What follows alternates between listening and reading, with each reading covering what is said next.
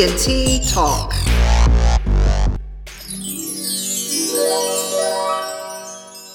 Well, looky here. If it's not King Cobbler himself. I'm Gunther. You don't know that, but you'll find out later on Talking Dead. And we're going to remedy this here situation. No, you've already taken all of my soldiers. That's enough, please. King Cobbler, you can drop the act. You're not a king. And you're going to come back to Negan, and we're going to take half of your cobbler. Half, I tell you. No, please, not the cobbler. Yeah, we're going to take it. So we're going to head that way. Half. King, dude, what's going on? Jerry, this Gunther says he's going to take half of our cobbler. Half, dude. I'll show you half. Jerry splits Gunther in half. Oh, Jerry, you saved the day. But don't call me King Cobbler anymore. I'm not a king. You don't have to call me that. Dude, yes, I do. But why, Jerry? I'm not really a king. Dude, because you're such a cool dude. All right. Well, there's our new TNT improvisational theater for this week. A few new characters. Podcast co-host tonight. What do you think? Did you recognize some of those voices? I recognized that. Was very funny. Well, good. We aim to please here at TNT Improvisational Theater, for sure. So, did you get the some of the references with the cobbler? Is this King Ezekiel we're talking about? Who's this King Cobbler? I don't know. It's crazy, huh? So crazy. If you don't recognize the voice here with me tonight, we have a guest co-host, Melissa. Tamish couldn't be with us tonight. She'll be back. And we miss her, but we're going to have a lot of fun tonight with Melissa. She's one of our longtime listeners, and she always has great feedback. So we're going to go through our usual segments. And, I'm a little intimidated because Melissa, she always has great commentary, and she sounds a lot smarter than me. So, not to set you up, Melissa, but I'm just saying she has really good stuff to share. So I'm looking forward to hearing your feedback. But say hey to everybody, Melissa. Well, hello. I'm flattered that you said that, but I felt like I had a hard time coming up with 3 questions, and I don't know if I'm any smarter at all. I don't have any smarts at all. I don't know. Well, you have lots of opinions and lots of good opinions, and opinions I have. I have trouble coming up with the questions sometimes too, but then when we get here on the podcast, we just get rolling with questions. It just it never seems to be an issue after that. So yes, just to remind everyone, our format is to ask each other 3 questions that we've come up with on our own. We don't know each other's questions, and so our partner will answer, and then we will answer for ourselves and see if we agree or not. Tamisha and I don't have a great history of agreeing. So it'll be interesting how it falls out tonight with Melissa. We'll sort of compare notes, and then we will talk about our most explosive moment, and then we will rate the episode based on 1 to 5 sticks of dynamite. But we always start out with the living news that we have, and I just want to remind folks that Irony Singleton, who played T-Dog on The Walking Dead, definitely a fan favorite. We still have our link pinned up at the top of our Twitter page with our interview with Irony, and he has a lot to share about his Kickstarter campaign for Blindsided by The Walking Dead, and it sounds like a really neat program that he's trying to get back on the road and reach more people. So check that out, get the links, and look at his campaign and see if that's something you'd like to support, because he's a really motivational guy, and so we just wanted to remind you that that's coming to a close pretty soon. I think maybe the 18th. Don't quote me on that, but, we want to check it out before too long, before that ends. And next we'll go with our blowback. Now that's our version of feedback on the podcast, people's comments, questions, whatever they want to contribute. So we have a couple things tonight. Jay, You may know Jay from so many shows. He had 3 points that he wanted to make, Melissa. Let's see. Number 1, Jay says, I'm going to miss Shiva. What a way to go out. No argument there. And feel free to jump in if you have something to say about Jay's opinions. Number 2, Ezekiel returns stronger than ever. Interesting. I hope so. I'm hopeful about that. But I have a feeling we're going to get more into that. I have a thought about that. Maybe I should wait and see if it's a question. Okay, sure, yeah. Or, yeah. If not, maybe we can return to it. Yes, absolutely. And number 3, he says that was the worst car chase in history. I don't know a lot about car chases. I've never been in a car chase. What do you think, Melissa? Was it a good car chase, bad car chase? I did not think anything bad about it when I first saw it. I listened to another podcast that seems to be very negative towards the recent seasons of this show. Yeah. And they thought it was very like it had been done before, and also like out of the 80s, like something out of I don't know. Oh, like Indiana Jones, I think some folks refer something like that. But my thought was just that, so those guns, if you saw at the very beginning of the show and they panned around at the bodies and there was like an arm that had been completely severed from a body, supposedly that same gun, right? I think so. I'm assuming that that's what that was, and yet it didn't take out the Jeep. Or kill either Daryl or Rick, which seemed like they were all in the line. I mean, it killed everyone in the whole field except for Ezekiel being buried underneath, and somehow Jerry escaped. But, pretty much the rest of them.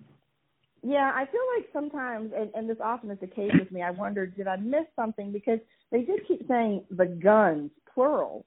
But then, they did pan to that one big, and, I'm not an expert, so I don't even remember the name, like a Browning or something, and that's one of my, curiosities. Was that the thing the guy was maneuvering in the back of the Savior's Jeep, or was that a different gun? Because you're right, whatever they were using up in that building was extremely powerful, and it would be hard to believe that Rick and Daryl would survive that. My only thought is maybe, since they kept saying guns, plural, maybe he was not using that same thing. But I don't know. I do not know. So maybe they had more than one. Maybe they left one mounted in the truck the whole time. Yeah. I tried to watch. I watched it again this morning, and I tried to watch to see, and it really looked like they had more than one box that they were carrying. You saw them carrying it when Carol mowed them down. There was 2 boxes, and they were both closed up, and it looked like they loaded those in, and I didn't see anything that looked like a mounted gun when they did it, but it was kind of a hard angle to tell for sure. Right. Yeah. It would be also hard for them to get the thing back out of the box, put it back together, and mount it in a moving vehicle. Mhm. Yeah. So this is where Tamisha and I usually say, "What do you guys think? Let us know." So we're not sure, but we have some questions about that too, Jay. And then Tamisha has a friend named Jan that wanted to ask us, why did Gunther not just go ahead and cut Ezekiel's head off, or just take him out? And I think I have an answer for that, but why don't you go ahead, Melissa, and tell me what you have to say. Well, okay, so this was said in a previous episode that, and he repeated it, that Negan has said he wants Rick, the widow, and the king. He doesn't want anyone to kill them. Right. Yes. Okay, and so I believe that he was going to bring the king to Negan alive if possible. Yes. And then he got ready to kill him. And he was going to do it, and Ezekiel looked like he was resigned to having his head cut off. He had Ezekiel's blade there ready to do it, and that was when Jared came up. Yeah. So I think he just hesitated a couple of seconds too long, not realizing that there was anyone else that was going to stop him. Right. Yes, I agree on all accounts. I think that was the idea of killing him was just a last-ditch effort when he didn't think he could get them both over the fence and get him back to Negan. But Jan, yes, I think the plan all along was, shared that he wanted them alive and to be taken to Negan. But yeah, I think he would have gone that route had Jerry not come in and taken care of business, as we say. So Jerry the hero. All right. So we also have a poll going on Twitter while we're recording to find out. A simple question. We're just asking who's your favorite, the widow, the king, or Rick? And let me check in and see what we have so far. So far, the king is in the lead at 50%. So interesting. Sympathy vote. What's that? Sympathy vote. Yes, there you go. That's it. I'm like, wow, they're really coming out with the king. There you go. That could be it. So, all right. Well, we're going to jump into our 3 questions each. And Melissa, since you're guesting tonight, I'm going to give you the option of whether you want to go first or not. Share your first question, or you want me to go first? I will go first because I'm not sure what will happen if we have a duplicate question. So okay. That way, if I go first, then I have more choices. All right. All right. So over all these episodes, we've been kind of trying to guess or understand what exactly the plan is, because obviously they have a plan and we don't really totally understand it. So specifically with regard to these big guns, yes. What do you think that the plan is? Is it just that they just want to get a hold of them so that they couldn't be used against them, or do they have some specific spectacular thing that they're going to do with them? My understanding, at least what I'm going with, is that Rick's group wants to get the guns as a defensive measure to keep them from the Saviors so they can't go in and save and rescue the Saviors and Negan at the sanctuary. If they get, all of their guns and all of their power that way, then, how are they going to rescue their counterparts? At this point, I wonder, are the Saviors inside the sanctuary? I imagine they still have their walkie-talkies and so forth, so they probably are letting the others know, hey, you got to come help us, come rescue us. But yet at the same time, Ezekiel told Gunther, we can't get in there. It's surrounded. He didn't seem to know.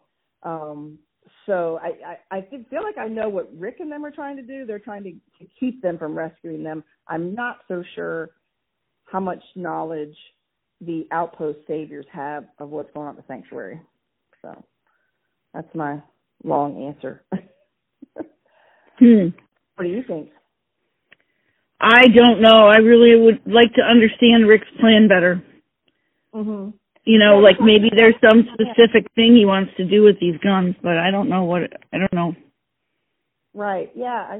It's a good question because I just kept thinking he wants to keep them from get them out of the Savior's hands. But I do have to wonder if there's something beyond that. And that's where I wonder if I was a comic book reader, if I might have more information. So I don't know. Well, obviously they're going to be an asset to whichever side gets them. Absolutely. So. All right. So my first question for you, Melissa, what's Ezekiel's role going to be, you think, after all of this? He's obviously shaken, but, Jerry's still, maybe he doesn't know everything yet, but it seems like he's still going to want to see him as his leader. So is Ezekiel still going to be a leader but not a king? Is he going to drop the accent? Just in general, kind of what do you think is going to be his role after this? Well, I thought about that a lot, and I feel like there's gonna have to be some kind of a change, but I don't think that he's going to completely just give up. I think that he was, as soon as he realized that the walkers, his followers were turning into walkers and going to be something that could put him at jeopardy, and he immediately started trying to get away, and he definitely wanted to live, and he, you know, pretty much, I mean, there was a time when he almost gave up, it looked like, but he managed to get back, and he walked back even with the limp. Yeah. And I think that, I mean, it's going to be hard because all those people seeing him come in and all their loved ones didn't make it back. Yeah. You know, and also losing Shiva, that's a big thing. Mhm. You know, but I think, you know, he's a very upbeat, positive person. He's a glass half full or 3/4 full maybe person. Yeah. And he sees that they need a leader, and look what he's done with this community. Mhm. And so I think that he's going to have to continue to lead in some way, whether it'll be exactly the same. Maybe he'll kind of, you know, just sort of moderate the Shakespearean bit a little and kind of not be so, you know, so much of a comic book character, but I think he'll still be a leader. Okay. Yeah, I'm kind of. What do you think? I'm kind of along the same train of thought. Like at first I thought, well, he'll drop the accent. He may not go by king, but he will go by, you know, go as a leader. But then I started to think only Carol and Jerry know anything.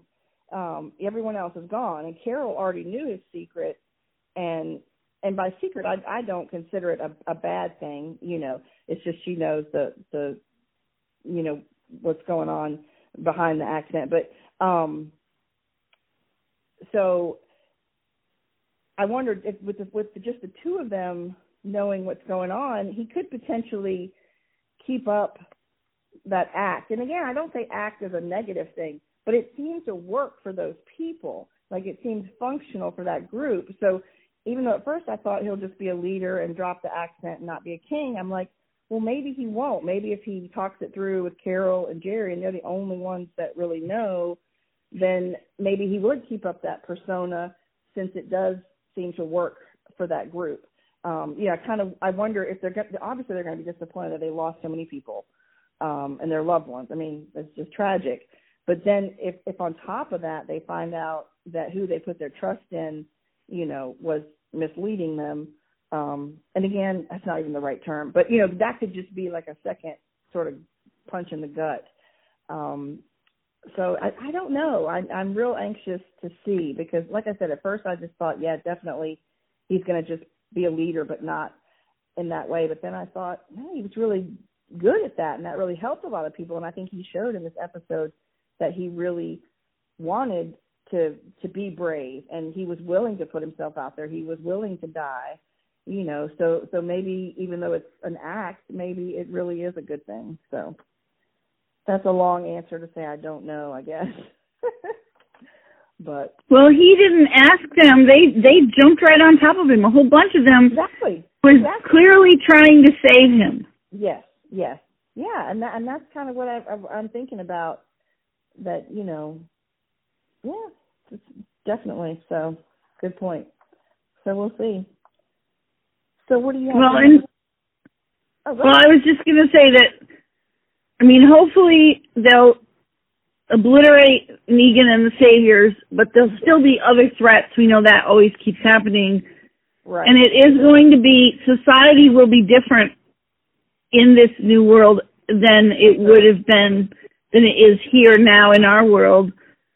And so I guess it's hard to know what kind of a leader would be the kind that, you know, that would be the right, but partly able to motivate people to go to battle when needed. Yeah. Because there's a threat and there's a reason to do that. Yeah, exactly. Yeah. And I don't think that, I mean, to me, them getting duped or whatever, them having that big machine gun or whatever it was, that had nothing to do with Ezekiel, you know, playing this role of a king. It's not like that got them killed. It's, you know, the Saviors did it. They, you know, had the information somehow, and, you know, they took them out. So I don't feel like we can blame what happened on him, having that persona.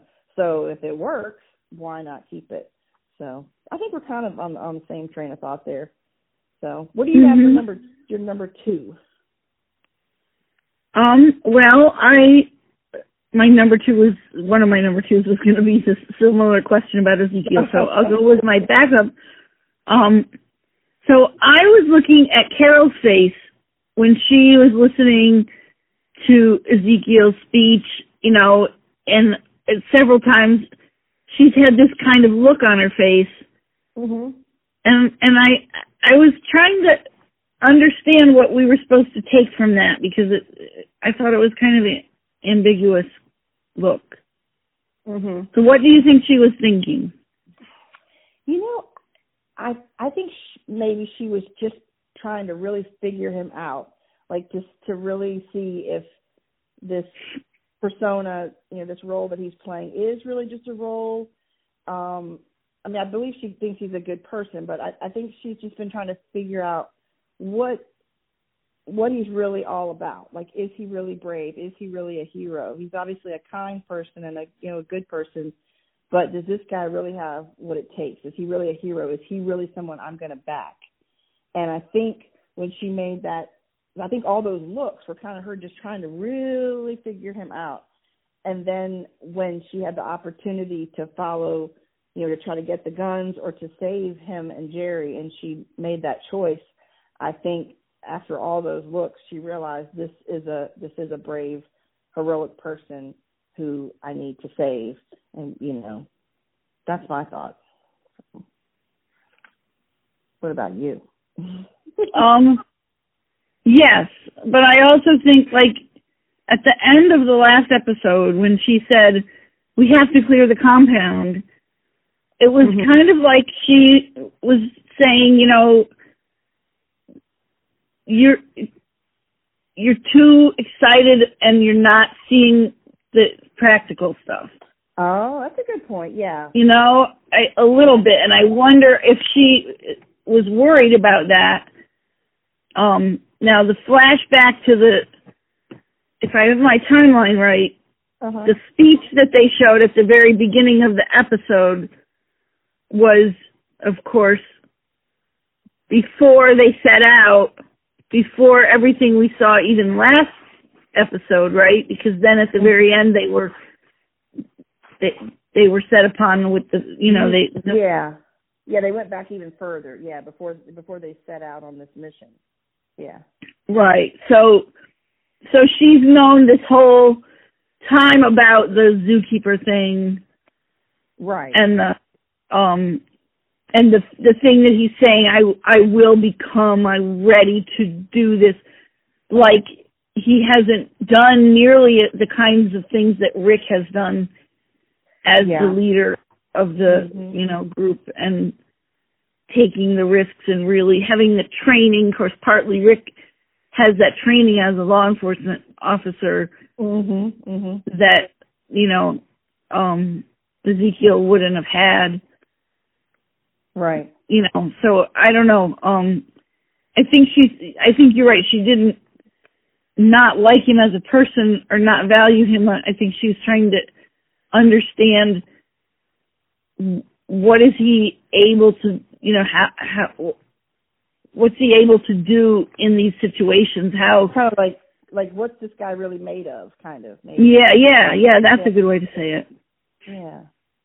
But I do. Yeah, I do like what you said about her talking about sweeping the compound. That this guy's got the bravado. He is being a hero. He is motivating these people, but she wasn't quite sure if he had maybe all the tactical skills. That she still had to help in that way. But I think he did, as far as what he's made of. He may still have stuff to learn, but as far as what he's made of, I think she did realize, he's got the goods. He's brave. He can be a hero. But, So that was a good question. I like that. All right. Did you have something else? I didn't mean to cut you off. No, that's good. But I'm always wondering about people's motivations and what they're thinking if they don't verbalize. I always want to know. I think that's what makes this story so engaging, because you're trying to figure out what motivates them, but then you also turn it on yourself and think, what would I do? You know I do that a lot. What would I do in that situation? That really keeps you invested in the story. Okay, so who do you think, sadly, they've lost all of these soldiers from the kingdom, who's going to fill those spots at the kingdom? Do you think there's going to be any shift? Are people going to move around? Do you think they're just going to save those spots, lodging and stuff for new people? Who do you think might end up there? Well, I think it's hard to tell because we didn't really know any of them, and yeah. Even like Jerry, do we even know? Like, does he have a family? Do we know anything about his like personal life? Good question. Yeah, that's a good question. So, I mean, the people that we saw getting ready to leave, I thought it was interesting. The woman that got the kid gave her the flowers and she stuck it in her armband. Yeah. And she was the mom, but yet she was the soldier, and the dad was staying home. Yeah. Kind of. So there's families there, and lots of them are still, now going to be a single parent, but they're still going to be the family and the kids. Right. And I mean, there's more kids there than any of the other places we've seen, really. Yeah. Yeah, you're right. And I think that there's a ton of work to do in this new world with no electricity and no, I guess they've got some generators and stuff, though. I always wonder where they get the gasoline. And you'd think that would eventually, we have a tornado or a hurricane or something comes here, and the refineries, and they immediately raise their prices based on the supply and demand, because the refineries have been hit and have to cease functioning for a little while. Well, how long before, if there's no refineries running, how long before you have no gasoline? Seems like it wouldn't be very long. But they always seem to have enough gasoline, so I don't know how that works. But well, I don't know a lot about solar power, but they've got those solar panels working at Alexandria. But right. I always like to driving a Jeep. I can tell you that Jeep does not run on solar. Well, exactly. Yeah, right. We used to have a Jeep, and I know that they're not electricity, they're not solar, they're, not those old Wranglers, they will go anywhere, and probably even with a big bullet in the radiator, but still. Gasoline, pretty important. So we got work to be done. Yeah, and I don't know where everyone's going to settle out. I would think maybe there will be some moving around. I think they have to sort of kind of take stock of how it all falls out, and what is the end. Are they going to really have no threat left, or will there still be some straggling? Will they still be people that they'll need defending, kind of thing, And I think all of the groups will have to figure that out after this whole thing's over. Mm-hmm. But I'm not sure we know exactly yet how that's going to look, because they don't know. There's one group that got a bunch of prisoners, which probably they don't have places to keep prisoners even. I mean, that was one thing I was thinking, was that you got to put them somewhere where they are secure. Tie them up with rope and leave a bunch of them together. They can untie themselves pretty quickly if they are resourceful. Exactly. And you can't keep them tied up forever. You eventually have to decide something. You can't, so I don't know what the plan is. For the solution. You're right. Yeah, right. What you said about the families left behind, because that's a good point, that, like, say these people at the kingdom have like apartments or something per family. So that family is still there. They're a spouse may be gone, or a brother, but the family is still going to be housed in that unit. As far as resources like food and things, that will open up some. But I think you also brought up how all the different communities, assuming that we can wipe out Negan's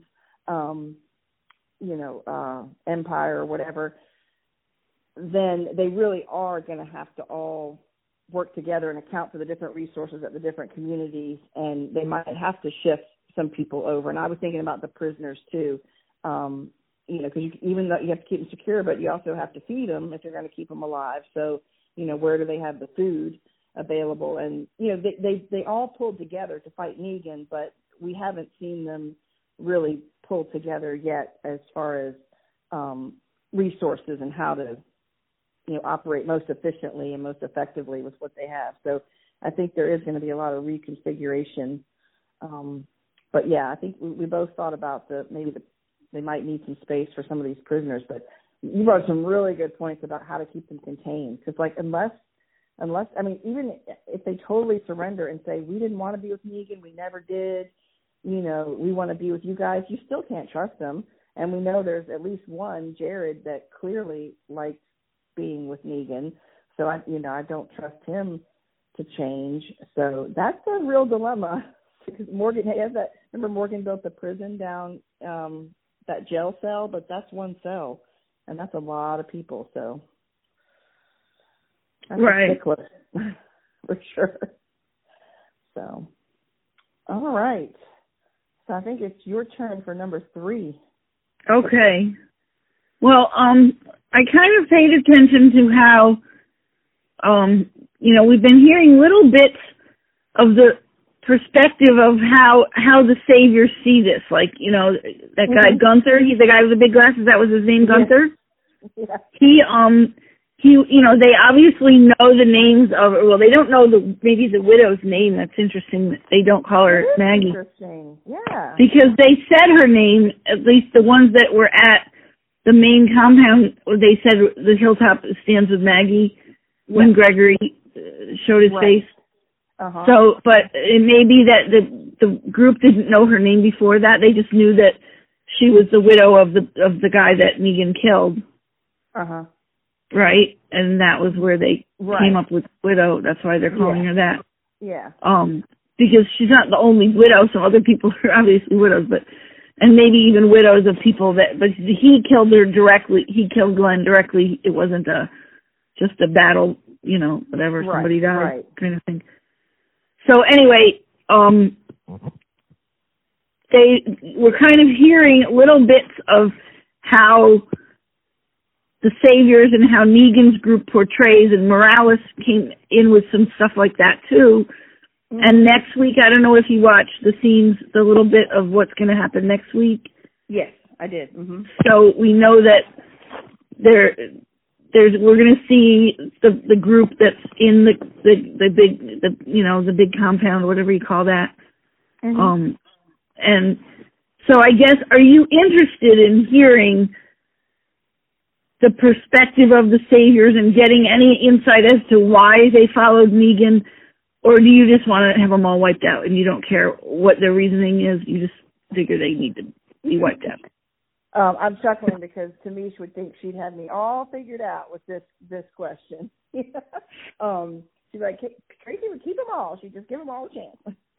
And she's kind of right. I do want to know their stories because it would help me understand, whether to keep them or not. I'm not all about wiping them all out because from what the knowledge I have so far, it's clear that all the people at the sanctuary are not all about Negan. They're living off of these points and things. So certainly those people, I don't feel like they need to go. But I would like to know their stories. And then all these people at the outpost, they're not necessarily all gung-ho about being part of Negan. Maybe it's just literally a survival technique. Like it almost sounded like Morales didn't have any other choice. No one else came to his aid. They rescued him. He took the opportunity. So, I do, like you were talking about motivations earlier, I think that would be very interesting to find out. And I think it would help me understand the story better as far as, I think we're going to need to hear some of that in order to know what Maggie and, the kingdom and the decisions they make about these people. I don't want to just go off of, oh, they said yes, keep them. Oh, they said no. I want to feel like I understand part of their decision making.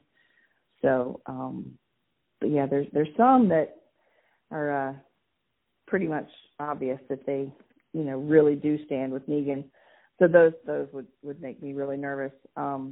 one that's interesting is Gavin. He's following the rules and doing what Negan says, but he seems like he still has a bit of compassion or heart, or I feel like he doesn't want to do the things he's doing. I feel like he's one of those that's more in that survival mode. So, but yeah, I want to hear their stories and find out more, because I feel like we've probably got several different groups of people with different motivations for being with Negan. I mean, I just think a ton of them don't have a choice. They can't get away. Like that one guy that tried to leave and Dwight went after him. You can't just leave. So, So what do you think?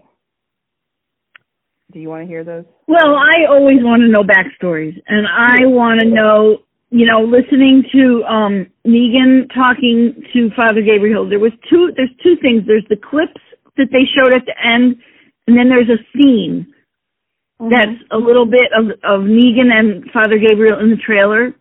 Yeah. Did you watch? That's on the website. I watched that this morning.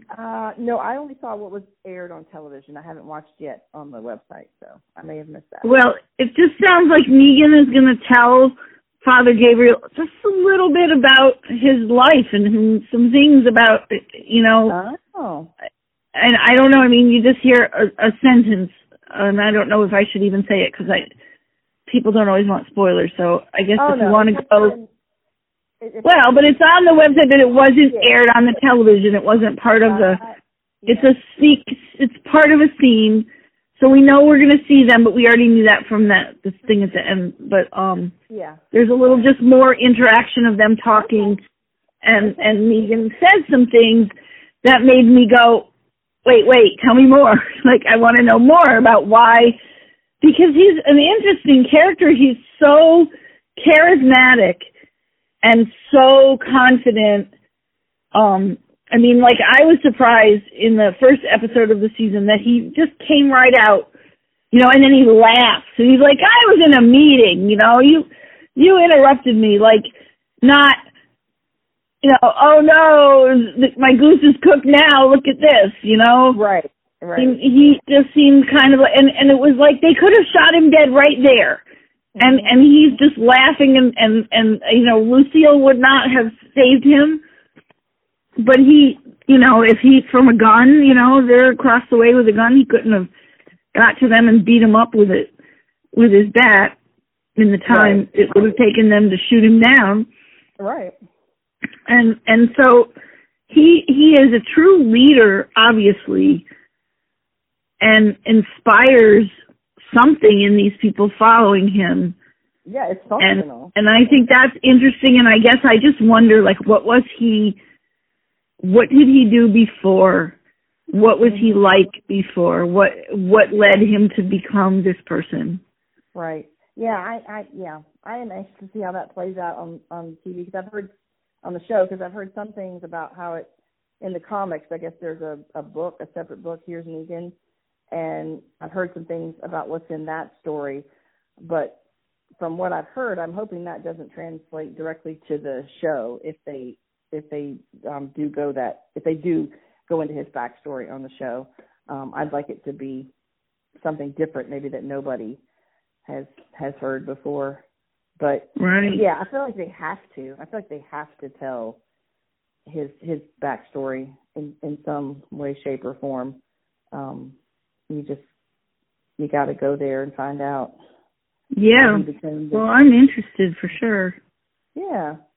But I also wonder, I know, well, like, for example, I was listening to stuff about the show Stranger Things, and the people that created that have a very collaborative way of doing things, and when they would get a certain actor in a certain role, then the character would morph to a certain extent based on the way the actor wanted to portray it and stuff. Oh, okay. I mean, and like Sean Astin's character was actually going to die in episode 4, and I shouldn't say I'm saying spoilers. Well, anyway, he didn't die in episode 4. So there's not a spoiler, but he made a case for his character not having the same thing happen to him that they originally were talking about. Yeah. Based on the early bit of acting, in the early episodes. And so, I don't know if the Walking Dead people do that too, but you could see getting somebody like Jeffrey Dean Morgan in that role, then it informs the writers and the creators kind of a little bit about the character and maybe changes the direction somewhat. Yeah. Well, they definitely changed the Carol story from the comics, and I think she fought for those changes and for Carol to have this journey, so it wouldn't be the first time. So yeah, I think the show's at a really exciting point for us just to learn a lot of new stuff and just move forward in new directions. And I think what's going on now is going to keep the show exciting because, like you were talking about, we're going to have to, figure out how to work in this new world. If we can get past this war and survive, and I just think it creates a lot of new opportunities for interesting content. So I guess time will tell. We're halfway to the halfway point. We're quarter of the way. Right, I was going to say, we're only halfway to the halfway, not halfway to the... Halfway, yeah. Right. But it goes so fast. I had to stop and think about that today. I was like, okay, you need to think about what we've had so far. We've had 4 episodes. We're halfway through to the half. But before you know it, before you know it, we're going to be at the end of the season. And we're like, oh, we got to wait again, so long for it to come back. And, it just, you get this momentum, or at least I do with the show, and you get going, episode 3, episode 4, episode 5, and you're like, whoa, we're almost halfway there. Let's slow back a little bit, So I guess that's... What is the schedule? Do you know what? I don't know for sure. I'd have to think it was going to be like usual, end. We'll have the 8th. So that will that be like mid-December, and then they come back maybe in February. So if we have, that's my guess. But I don't know anything official, unless it's posted somewhere we could find out. But I know that if certainly that wait between the two halves is not as bad as waiting for the whole season to come back. But it will depend where it ends. At episode 8, it might be really hard wait if it's a big cliffhanger. So, or maybe they're going to do I keep hearing that there's a possibility of a time jump. Oh yeah, I've heard. Yeah. Mhm. Yeah, and that would be an interesting time. Wonder if that would occur at that time. Yeah, I just think there's a lot of good excitement building. All right. So my third question is also about backstories. Do you think we need any more Ezekiel backstory? Because I listened to some other podcasts as well and heard about folks were kind of hoping that they were going to get Ezekiel's backstory when they first saw him come out and getting ready for the day. They thought maybe it was going to be flashback to his backstory. And I was like, wait, okay, I'm not a comic reader, but didn't we already get his backstory? He told it to Carol. And granted, there could be more. They could fill in the gaps. There could be more Ezekiel backstory. But do you feel like you want or need any more Ezekiel backstory? I guess thinking back to the question we talked about before about what's he gonna do? Yeah. And how is they gonna change from after this experience? That might inform that a little bit, but I think I'm clear on the backstory. We could fill in some more details, I guess, but the big ones are there already, so I don't really need it. I feel like, okay, so I know some things about him. I don't know those about Negan, for example, like we were saying that we want to know more about Negan. We don't know what Negan did or what kind of a person was he. Did he have family? First, we don't really know with Ezekiel if he had family. He didn't say he did. He said he was a meek person. Yeah. And he was a zookeeper, and we know he was involved in theater. And that's all we really know. I mean, I'd be interested, but you'd think, I mean, I don't know how long it's been since the zombie apocalypse started or how long it takes to grow hair like that. But it seems like he would already have had to have had that kind of hairstyle, or he couldn't grow it that way. Yeah, that's what I'm guessing too. Yeah, I guess my feeling on my own question there is that I don't feel like at this point I really need any more Ezekiel backstory. I feel like I know enough, and that's not to say I'm not interested and excited about the character. He's one of my favorite characters. He's like in the top 5 for sure. And so I love the character, but I don't feel like I need more of that information right now. If other questions were to arise, like you said, that some more information would inform, then yeah, it could be interesting. But I think I'm like you, that there are a lot of other characters I am more anxious to get more backstory on. So for now I feel like we have enough of that. But okay, that was 3 questions each, and a lot of good thoughts. I told you guys that Melissa has a lot of good commentary, so I did not tell a lie. She definitely does. You make me think of things that I would not have thought of otherwise.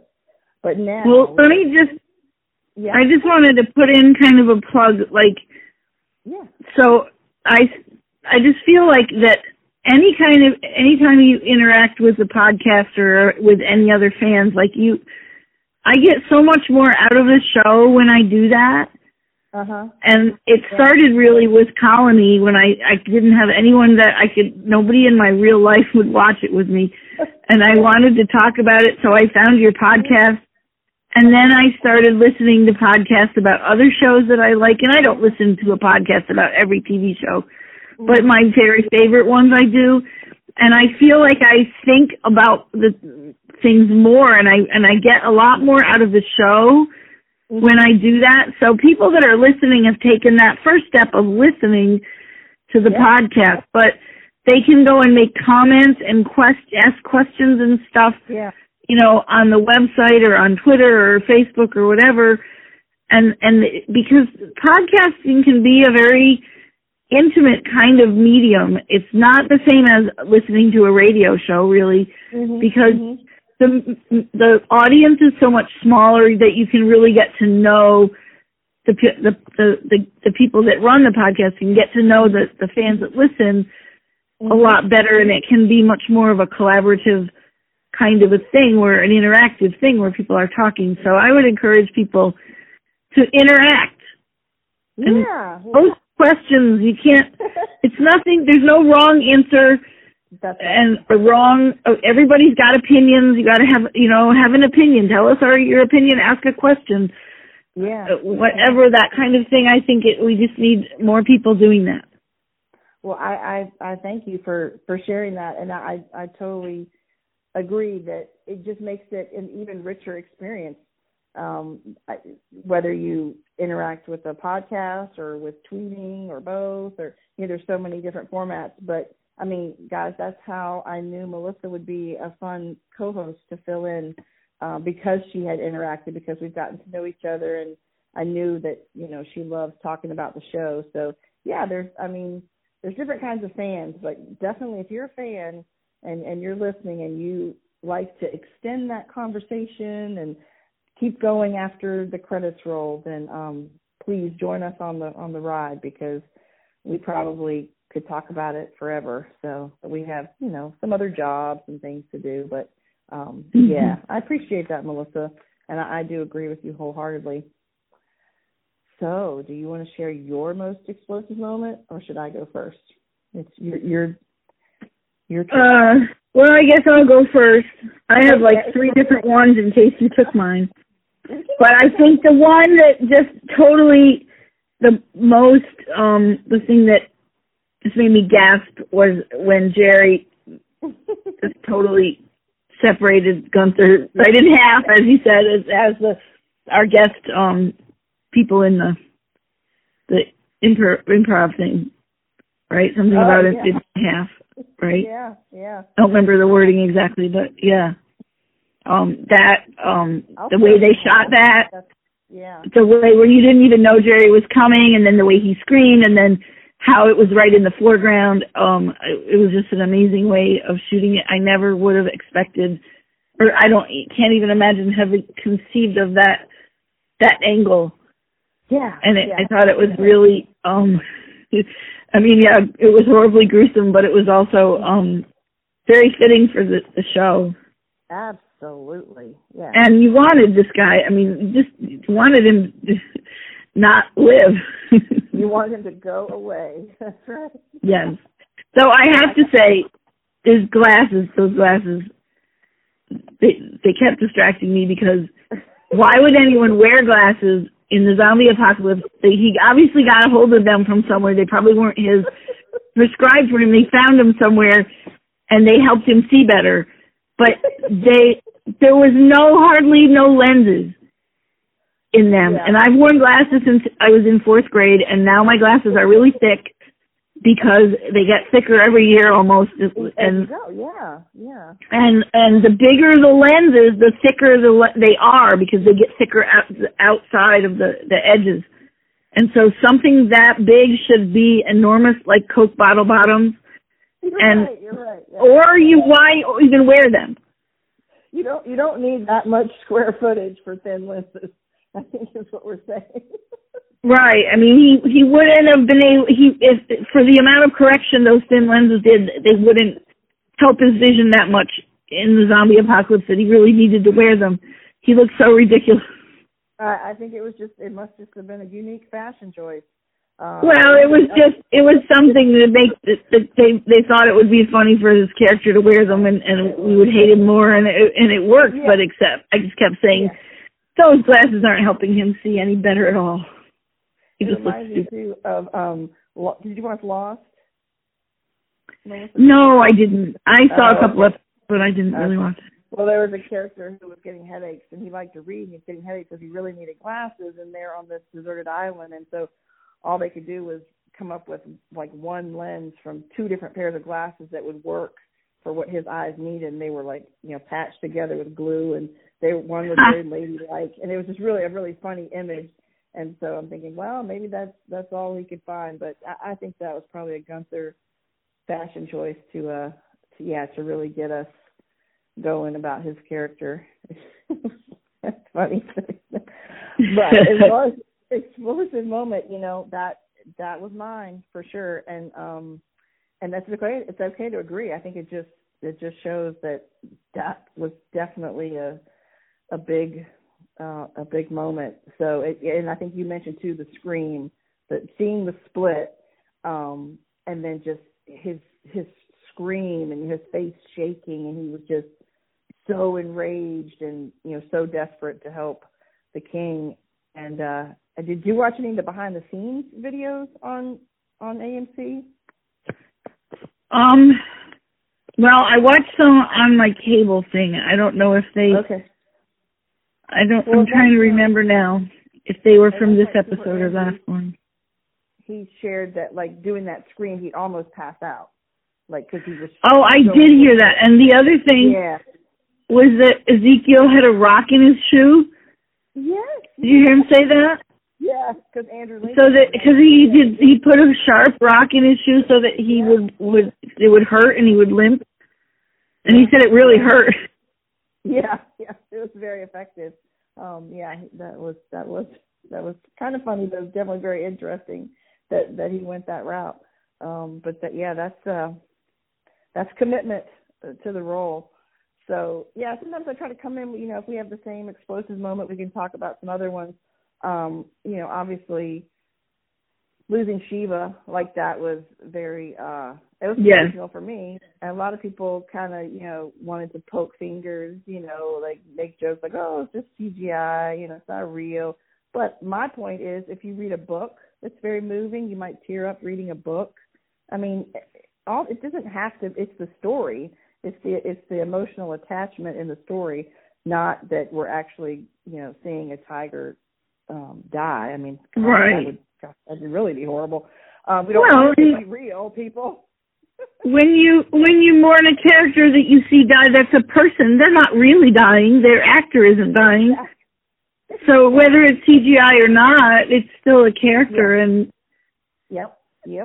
Thank you. That's right on. So that was definitely a strong moment. But as far as when I think explosive, like boom, shocked me. That Jerry, that one's going to go down in history. Him splitting Gunther. Right. But I think really, too, the tiger, that was, I mean, I was surprised at how fast the walkers, they just all, it seems like there wasn't that as many of them as there were. Suddenly they were all around her and trying to kill her. Yeah. And she came in so fierce and grabbed one of them and threw him up on the bank just by with her mouth and her, and then the rest of them just sort of, it was like, I think it happened so fast. You brought this up, before we talked tonight, and I'd have to agree that she is so strong, and they seem so weak that even if there is a bunch of them, I felt like she could have had a better chance of getting away. Like you said, she flung one of them up the embankment or whatever. I know it only takes one bite, and that can take you out. Although animals don't become zombies. Robert Kirkman has said that in the Walker universe, that animals don't turn. So would a bite have killed her if they don't turn? But well, no, it's a bunch of bites just eventually biting enough of her that it killed her. Yeah, right. But injury. But still seems like maybe she could have gotten away. Like she could have. Yeah, no, I thought so too. I looked it up. Tigers are the largest cats. They're bigger than lions.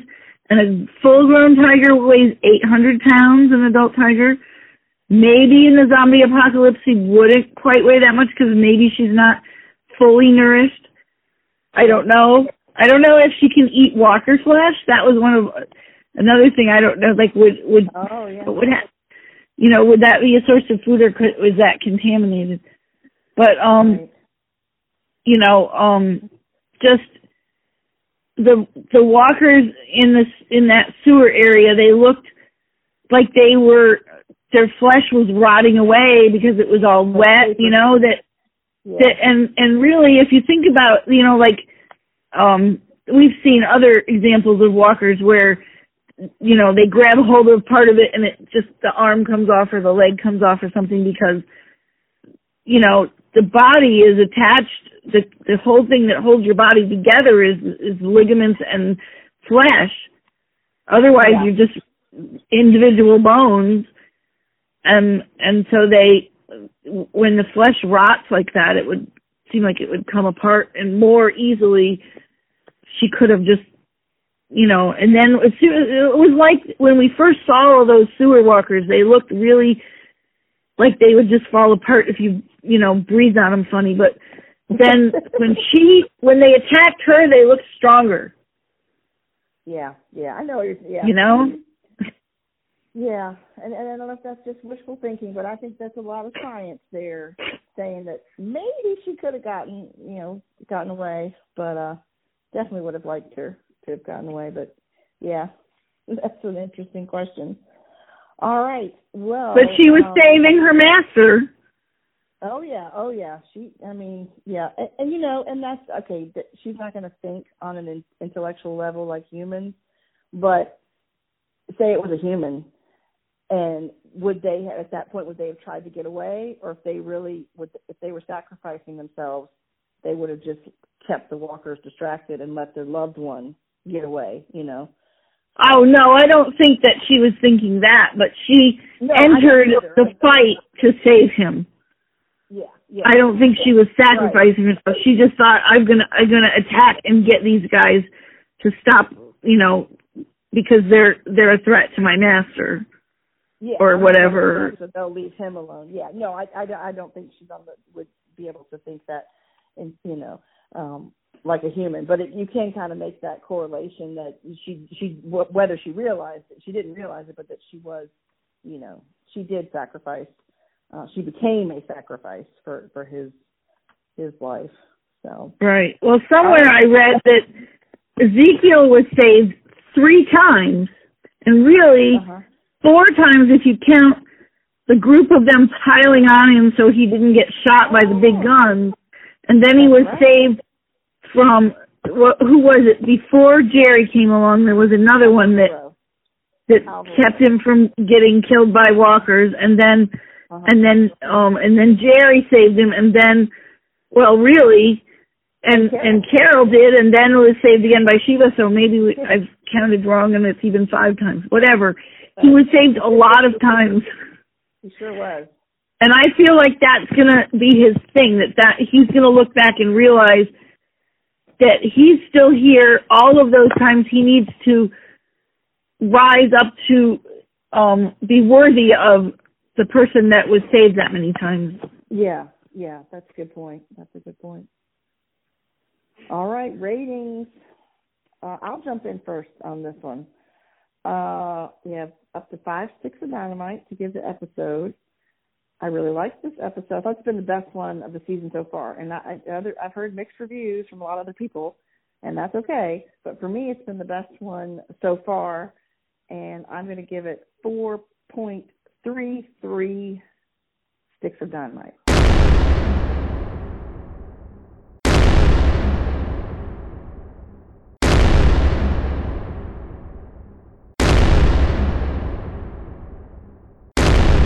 What do you think? I definitely agree. I think that it's the best of the season so far. I don't know. I was thinking just 4.5.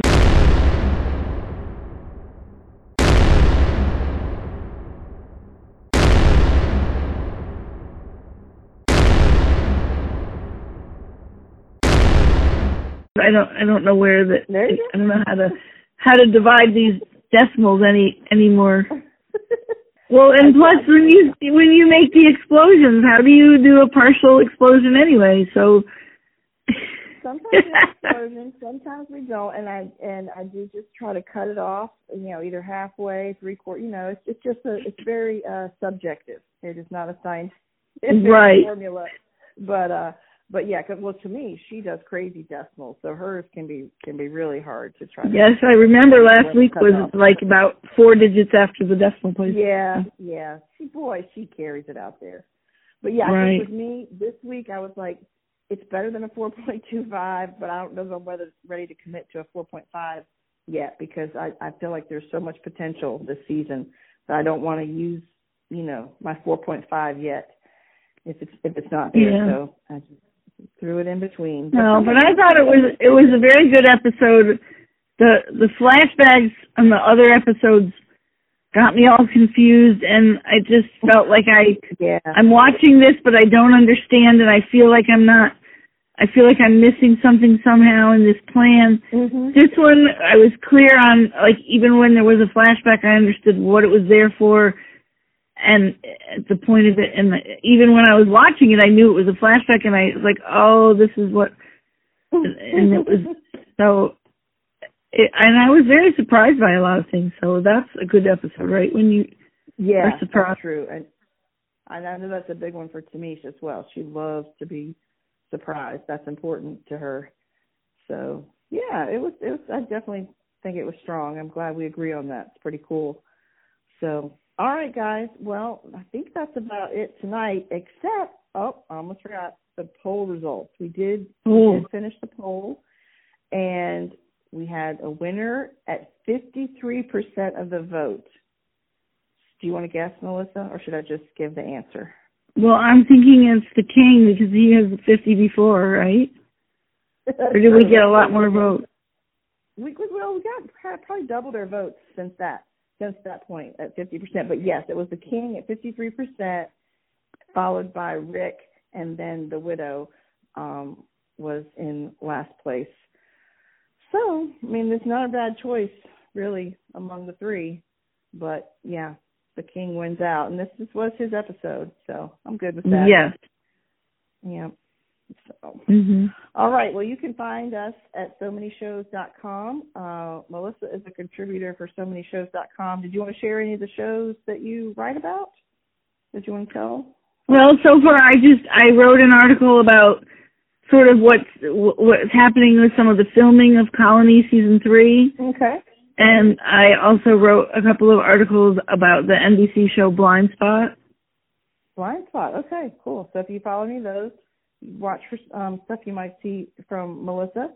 And TNT Talk podcast is stored under the So Many Shows podcast, where you'll find TNT Talk as well as podcasts for This Is Us and a lot of other shows as well. So you get a good mixture of content, and you can find those posts on SoManyShows.com or directly on iTunes.